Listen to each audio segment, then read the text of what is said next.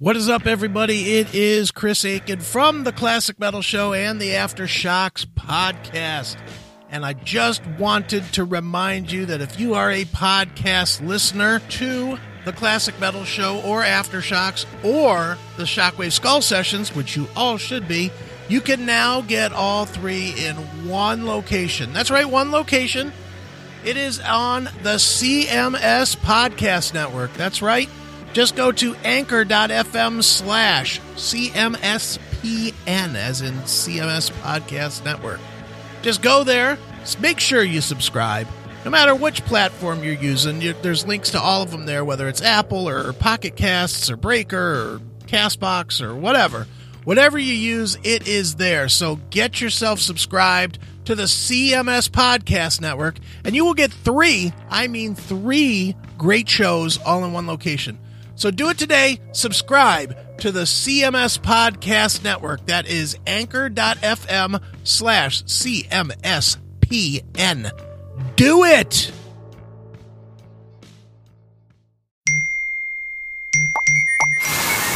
Tune out with Nevia by Moen, the spa shower that offers double the coverage using about half the water, making it look, sound, and feel totally different. Learn more at moen.com/Nevia. Tune out with Nevia by Moen, the spa shower that offers double the coverage using about half the water, making it look, sound, and feel totally different. Learn more at moen.com/Nevia.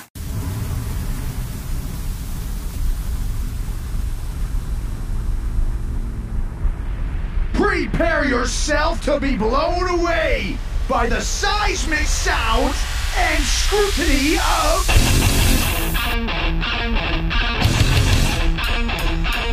Aftershocks Podcast with Chris Aiken and Matt Hartnett.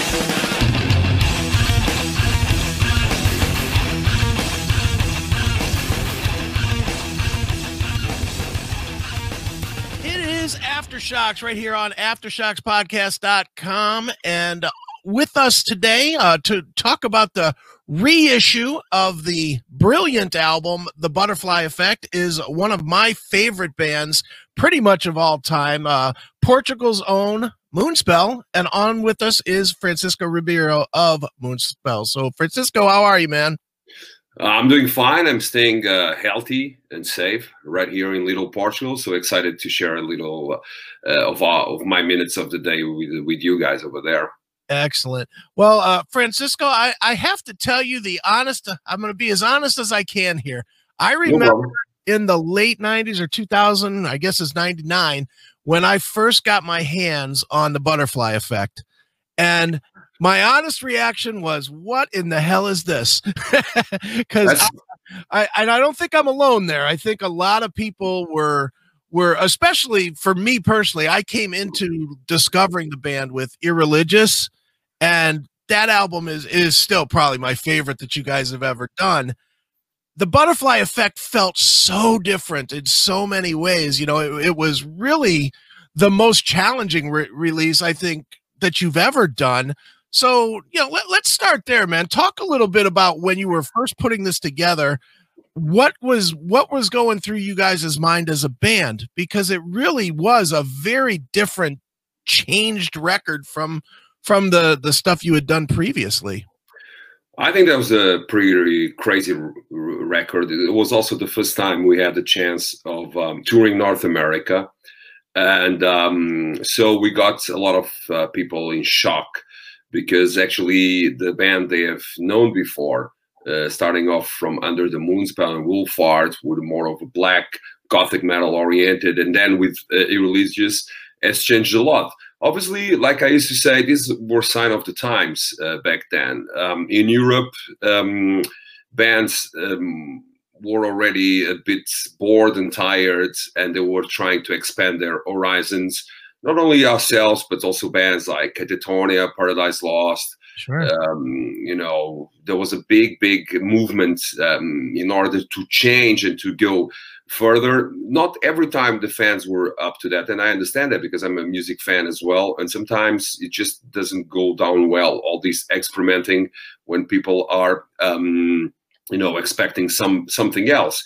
But with the album before Butterfly Effect, Sin, we already started that, because I have to say that I totally respect people's opinions. Nowadays, what I get from all these reissues, especially with the most polemic albums like Sin and Butterfly Effect, is that people have also grown as listeners, and there's also room again, you know, for listening to these albums under a different light. And I believe that around, I don't know, 10 years ago, something like that, people also got fed up with the meat and potatoes that metal was becoming. So that's why there was room for bands like Leprous, like Zealand, you know, like the changes that Wolver from Norway have been changing. People were not so keen and so anal about not wanting their favorite bands to change. And metal kind of split, and then it came together again. So in 2020, you know, on this so much uncharacteristic year, to release an album like Butterfly Effect, it's something that brings it back into the life of people, which for me it's good, because it doesn't. It means that our records do not stay in the shelves like just getting dust. But on the other hand, what I think about that, I don't know, that mind frame back then, is that even though I'm a musician, I'm also a music fan first and foremost. Sure. And it's hard to get into the author's mind, be it in a book or in a TV show or in, you know, TV series or even in a record. But I think the biggest engine of change for Moonspell has always been a certain degree of insatisfaction. You know, I had another interview and people were asking me, were you guys visionary back then with experimenting with Butterfly Effect? I don't think so. I think we were free. You know, and sometimes you have a musical agenda, sometimes you don't. There's, you know, there's bands that opt to do the more regular thing, let's call it this way, and there are bands that opt to travel a little bit within the music, taking their risks of not being understood by their fans. But all in all, I think everything is necessary for the growth of a band, and also Moonspell will be the same band as today if we haven't learned or from our experiences, our right doing, our wrong doing. You know, it's just a big part of being in a band. You know, it's a trial and error in a way, but in music you cannot really miss. You know, sometimes you just do different stuff. It's not like you are like on a competition or something to do the right thing. That then it's up to the fans that we can control. Yeah. Sure. How important is it for you, and was it then as well, to push yourself or try different things, you know, individually? Like, you know, and I'll point right to Butterfly Effect. You listen to a song like Adaptables as an example.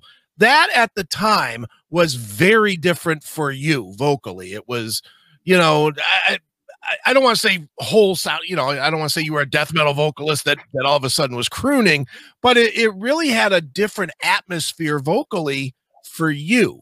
And it seems like ever since Butterfly Effect, you've really done different things with your voice that maybe you didn't do with the first 3 records. So is it important for you to try different things and try to make, you know, try to find different avenues for your voice to be heard? Well, it's all a part of the improvement. I mean, I wasn't born a singer, you know, I'm not that kind of guy or female singer that opens the mouth and everything is beautiful. You know, I had to, I was never designed to be a singer in a band. I had a lot of problems with hearing, with staying in tune, etc. And I always tried from album to album to approach being versatile. You know, sometimes to camouflage my weaknesses as a singer, other times to expand other characteristics more as an interpreter than really a singer that was there, you know, hitting the notes and doing everything right with the glissandos and the crescendos and the ad-libs, etc. So but besides of that, I sing for many years now, you know, and I think that every album of Moonspell has been a small improvement, a small step for me as a singer. I definitely, especially on Extinct, the 2015 album, I was quite happy with my vocal performance, and since then I have evolved more. With Butterfly Effect, and I mean, I was just another guy in the pack experimenting. A lot of the vocals I did for Butterfly Effect, because we recorded in London and it was a very crazy atmosphere, total experimental. And sometimes I don't feel like singing on the microphone. I just have this small recording machine, put my vocals in there, sing with the microphone, sing with this vocal machine. So it was like, you know, we were very, very keen in not having any kind of boundaries, even technical boundaries, to record an album such as Butterfly Effect, which takes a while also for the production side to listen to it, because sometimes it's very savage, sometimes things are too loud or too little compressed. So, but I think that's also the part of the charm of the album. But as a singer, I always have a lot to learn. You know, I really like people that can really sing, from classic metal to, you know, the more experimental metal. There's great singers out there. And I think, you know, practice doesn't make perfection, but at least the way to improve, it's there. So every album, I try to go learn more, to make a cool interpretation of the lyrics that I write as well, to make it cool with the accent as well, because I'm not a native English speaking person. So I have this, even though I'm from Portugal, I have this Eastern-like Russian, Romanian accent that sometimes it's cool for the songs like Vampiria and stuff like that. But it's a work in progress, definitely, as a singer. And Butterfly was another step in a more experimental thing. And by the way, I love crooners, and I think that will be my future. If I have any musical future, for sure it will be to sing the hits and evergreens, because I have a deep voice. That's for sure. Definitely. You know, speaking of your voice, you are often in metal circles compared to Peter Steele. And, you know, I certainly, that's no insult at all, because Peter was a great vocalist himself. You know, for you, do you accept that comparison, or do you just kind of look at it as anybody with a deep voice would get that comparison? Well, I had I was fortunate enough to tour with Type O Negative, both in Europe and the US, to watch the shows, to watch Peter perform live. And I think if it's an insult, it's to Peter, you know, God keep his soul. So, but it's no secret that, you know, I'm very influenced by Peter Steele. And no, it's not anyone with a deep voice that can do that. Also because Peter was a baritone, so he could hit very high notes as well. And all in all, he was a very consummate musician with very good taste. You know, I think one of the things with Type O Negative is that he had a very cool musical background by listening to the Beatles, Black Sabbath, you know, all the greats. And also he had a very proper view of what to do with the Type O Negative, starting off from the green color up to the lyrics of the song, up to the fact how he presented himself on stage with the New York PD cap, etc. So all in all, besides a great singer, he was a great artist and a complete artist in many, many forms, not only as a musician, but also even as a marketeer. You know, Type O Negative had these amazing lines, ironic lines, political lines. Even so, I mean, I can only appreciate the fact that sometimes I get compared to Peter, because he's one of my influences on the scene. I was very much into more screamers like Quorthon, or grunters like Tom G. Warrior, Celtic Frost, and Bathory were my favorite bands. And then when I first heard Slow, Deep, and Hard, I already knew Carnivore. When I first heard Slow, Deep, and Hard, and when then Bloody Kisses just, you know, blew my mind out. And it was an amazing album. Very amazing lyrics about love and heartbreak, which was something I will never ever have written before I got in touch with the Type O Negative. But I would say there should be more deep vocal singers nowadays. With all due respect, it's everybody doing falsettos, and a lot of female fronted bands as well. Like the deep singers, the metal crooners are on extinction in a way. I don't see many of them around. Yeah. It's all singing high, you know. We gotta go low. Why do you think that is? Do you think it's just that there's not quality singers that can sing at that depth, or do you think that it's easier to gain an audience when you sing in a higher register? I don't know, maybe it's a musical choice. You know, metal has never been a lot about deep vocals. You know, Dio was a high singer, Ozzy was a high singer, Right. and then when metal bands started to have more and more female singers, obviously their voice, with few exceptions, is going to be high notes. So sometimes it's just like another piece of the puzzle, and it gets, in my opinion, sometimes too much, too over the top. And sometimes I can even see singers struggle because the notes is here and they are almost there. And I'm always the guy to ask for more variety. You know, I love when a good singer goes on stage and just delivers a performance, and it doesn't have to be always like on our ears, you know, because sometimes it gets annoying. Obviously, if you see King Diamond, that's awesome. But even King Diamond, he does the Merciful Fate rasp.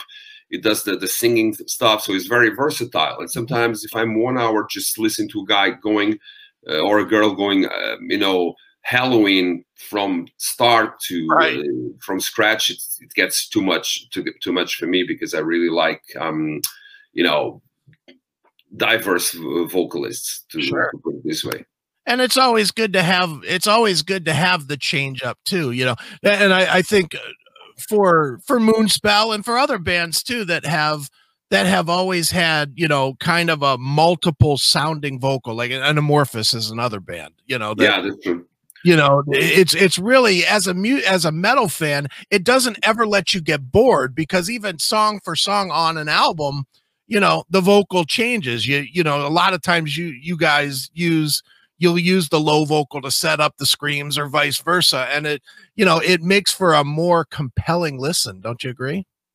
Yeah, I think that has to do also with the lyric writing, obviously. I think a good singer, you know, when he writes a lyric, or when he's interpreting a lyric from someone else, or a poet or a band member, he really has to look in the words for the right expression.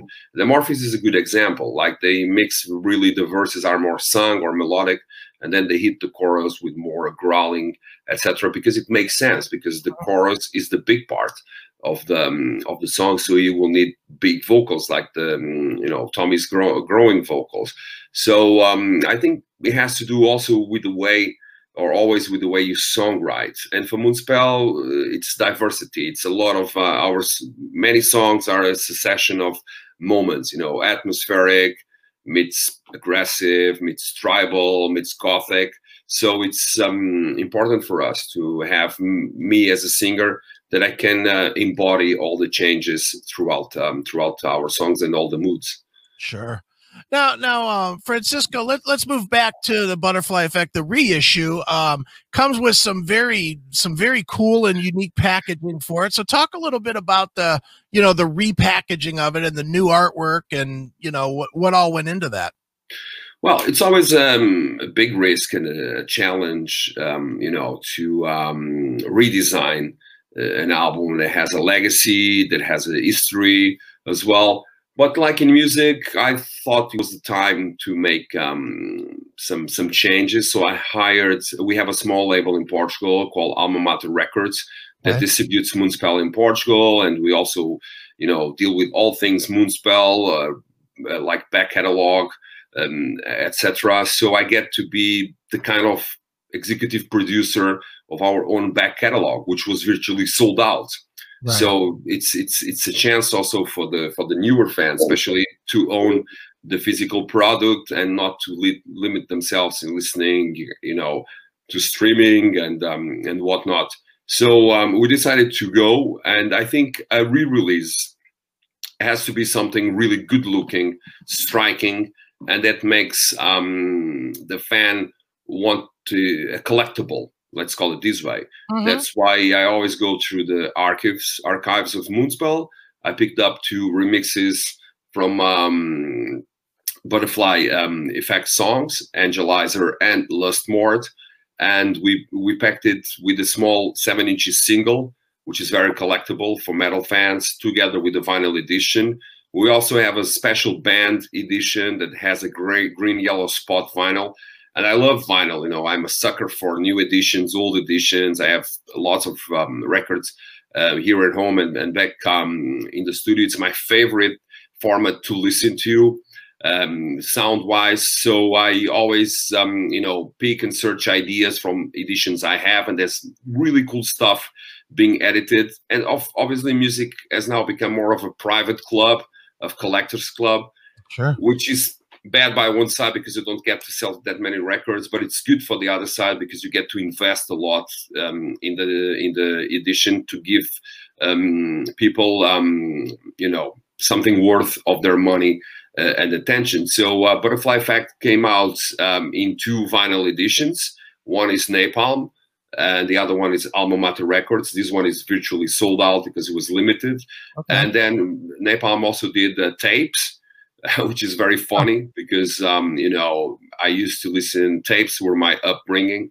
Obviously, I had CDs and I had many vinyl LPs, but tapes were just the thing you could carry and listen to, a little bit like digital music these days. Sure. And also we have the CD that was completely revamped, and also you know, the booklets has a lot of information. We had a book out called Wolfers Who Were Men via Cult Never Dies from England, the English translation of our biography. So as Butterfly Effect was a period very obscure for Moonspell, and and people didn't really know what was the intention behind the album. Now they'll know a little bit better with the interviews coming, but also we made a full chapter, an edit chapter of the biography available with the booklet so that people can read about it in our own words as well. So it's a very full stacked edition. We're quite proud of it. People loved the redesign. I think it looks great. I think that the other design, in my opinion, I liked it, but it missed a little bit, you know, the strength and the power of this design, this almost anthropomorphic skull figure with a butterfly. Right.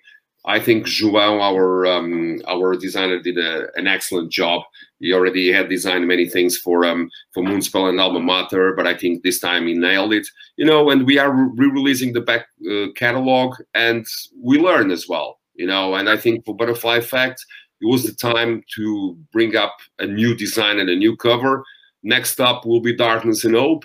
Maybe next year, probably we'll keep the cover, but it's always a work in progress. It's just, you know, a question of making it collectible and good enough for the fans to invest their money on something like a re-release with so many great music and new albums coming out on a daily basis, even during these hard pandemic times. Yeah, no question.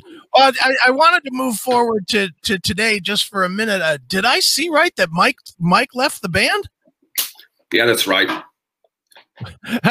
That's a, you know, for anybody that follows Moonspell, that's pretty big news. He's like, you and him are like the core from the beginning, no? Yeah, Mike was. I mean, I'm the only remaining founding member. Right. This time, and we made a deal with Mike that because of the friendship and the ties we had since the beginning, we wouldn't go very further on interviews, and we all obviously made a legal claim about this, so I cannot go by legal reasons into detail. But with bands, it happens like this. Of course, it's sad for us, it's sad for the fans, but sometimes, like you see music and in life, there are cycles that end and cycles that begin. So the best thing I can say is that from as far as we know, Mike is going to stay in the music business. Okay. I think he's probably forming right now a new band. We are not in touch with him, obviously, right now at this moment. But personally, I wish him all the best on his future endeavors. But it was something that happened.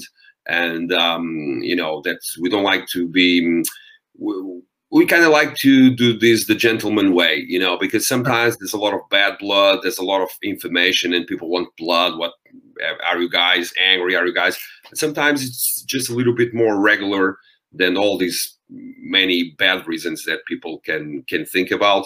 Yeah, it's a big news for big and sad news for any Moonspell fan, but it's also a way of us both parts embracing the future. So again, I want to wish Mike all the luck on his future endeavors with music. Sure. Well, no problem there. I just saw it and I was like, wow, as a Moonspell fan, there was, you and him were the pillars, but you're right. Times do change. One last thing for you, Francisco, before we wrap this one up. You specifically are somebody that definitely has always challenged what people would expect. There's no real thought of, well, I'm going to get it's not, Moonspell is not AC/DC. Let's put it that way. It's not like, unfortunately not.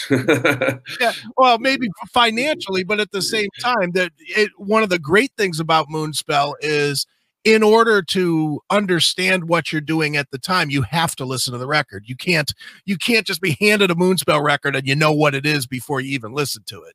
And to me, that's great because it really challenges you to, give the records plenty of listens to really understand it.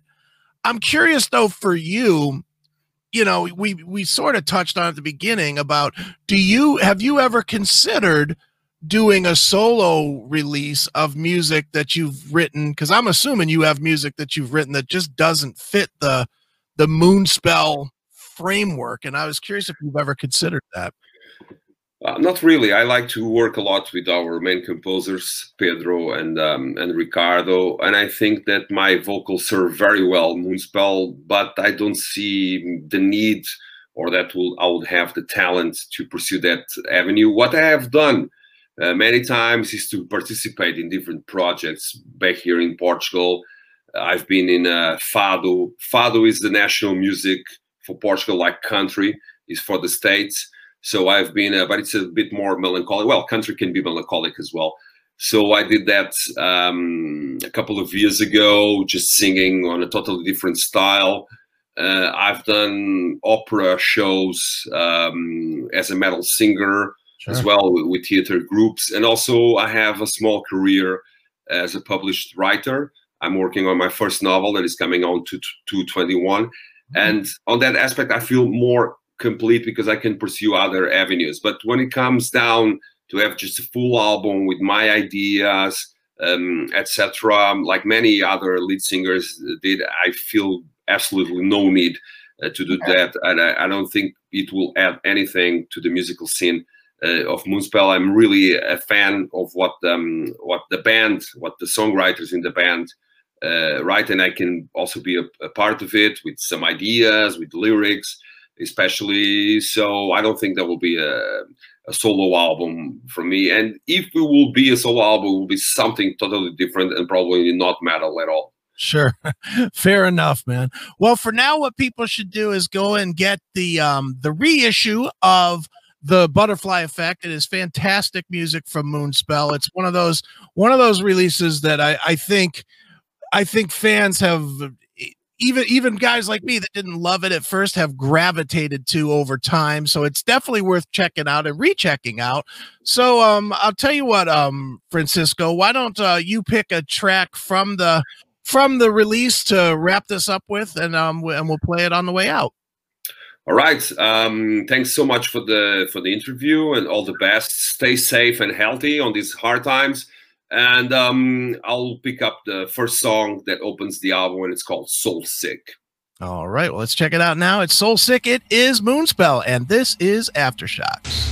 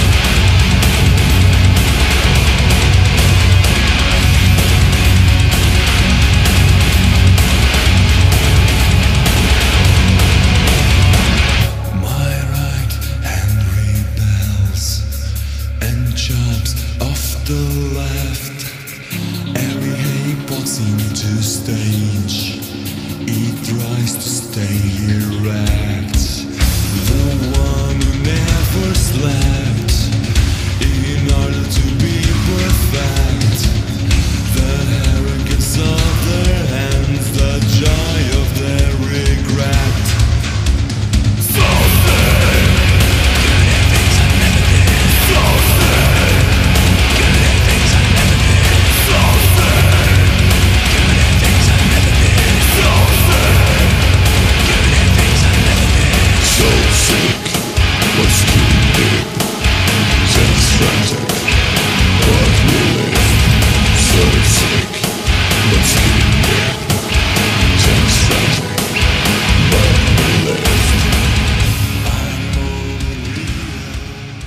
Thanks for listening to Aftershocks. For more episodes, go to our website at www.aftershockspodcast.com. Visit us on our Facebook, Instagram, and Twitter pages for more news and information on the podcast. And be sure to subscribe, listen to, and review all episodes on YouTube, Spotify, Apple Podcasts, and all other podcast platforms. For your music listening pleasure, visit our website or go to www.shockwavesradio.com. For all comments and questions, please email us at info@aftershockspodcast.com.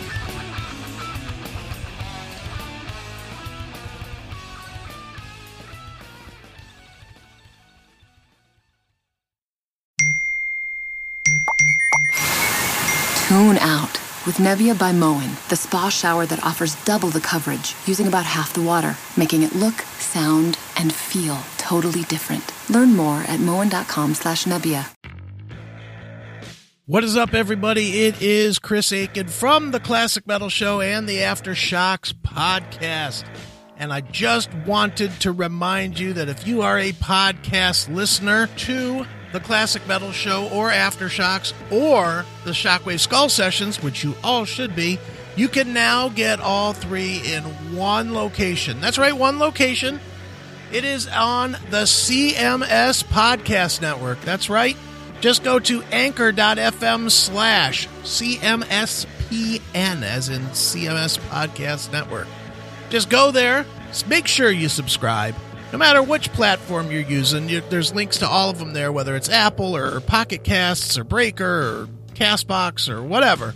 Whatever you use, it is there. So get yourself subscribed to the CMS Podcast Network, and you will get three great shows all in one location. So do it today. Subscribe to the CMS Podcast Network. That is anchor.fm/CMSPN. Do it!